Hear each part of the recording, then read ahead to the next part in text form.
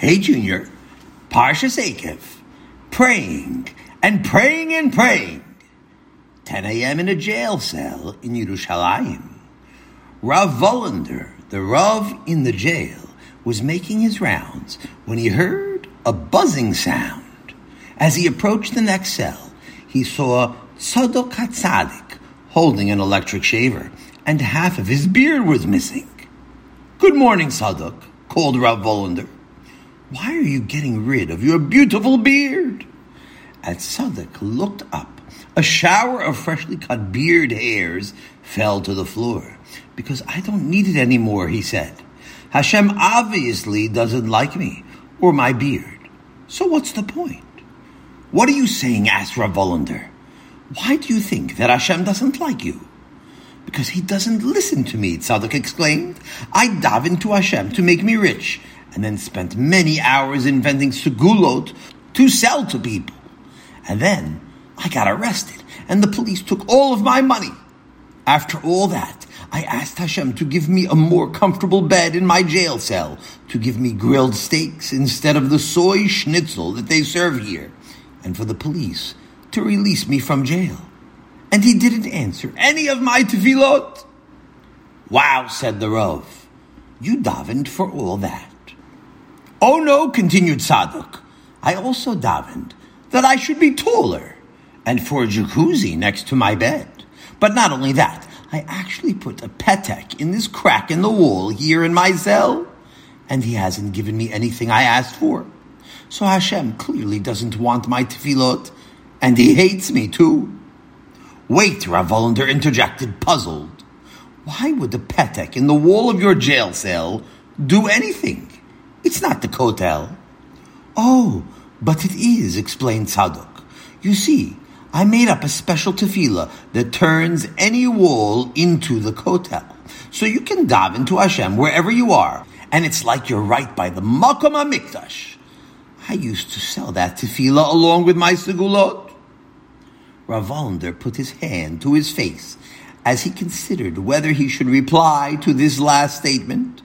However, he chose to ignore it, and instead addressed Tzadok's complaint about Hashem not answering him. "Tzadok," he gently said, "first of all, it is important to remember that Hashem doesn't just automatically give you everything that you ask for.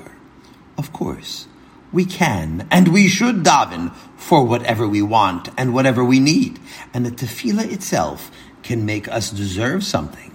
But Hashem only gives us what he decides we should have." "But I davened for a whole 10 minutes, protested Tzadok. "Surely that's worth something." 10 minutes, said the Rav Volender. "You know, this week's Parsha tells how Moshe Rabbeinu davened for 40 days after the Chet HaEgel. And Hashem shouldn't destroy the Am Yisrael. 40 days! Could you imagine that? 40 days, echoed Tzadok. Why did he keep davening? Hashem obviously didn't want to answer him. "He didn't," exclaimed Rav. "Well then, how do you explain the fact that you and I are standing here?" Tzadok thought about this for a second. "Well, I guess Hashem just got tired of Moshe's tefillos and just gave in," he offered.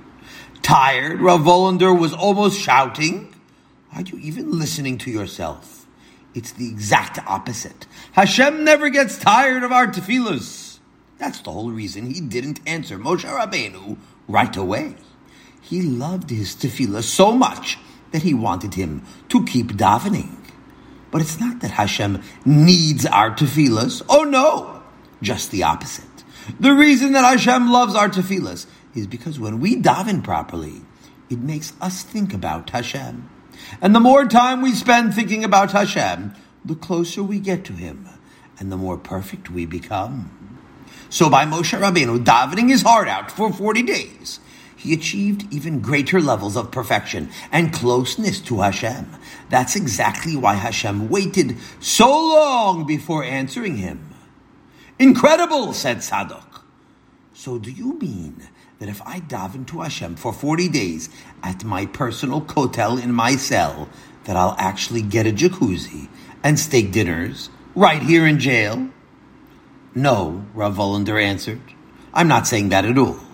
But if you devote your time here in jail to davening to Hashem with all of your heart, you will become a better person and closer to Hashem. And by doing so, you will be'ezras Hashem be zoiche to a Yeshua. Tzadok looked regretfully at the half of his beard that was laying on the floor in the jail, and then back up at the Rav. Thank you, Rabbi, he said. I will right now start davening to Hashem with real devotion so I can become close to Him and become a real tzadok hatzadik. Have a wonderful Shabbat!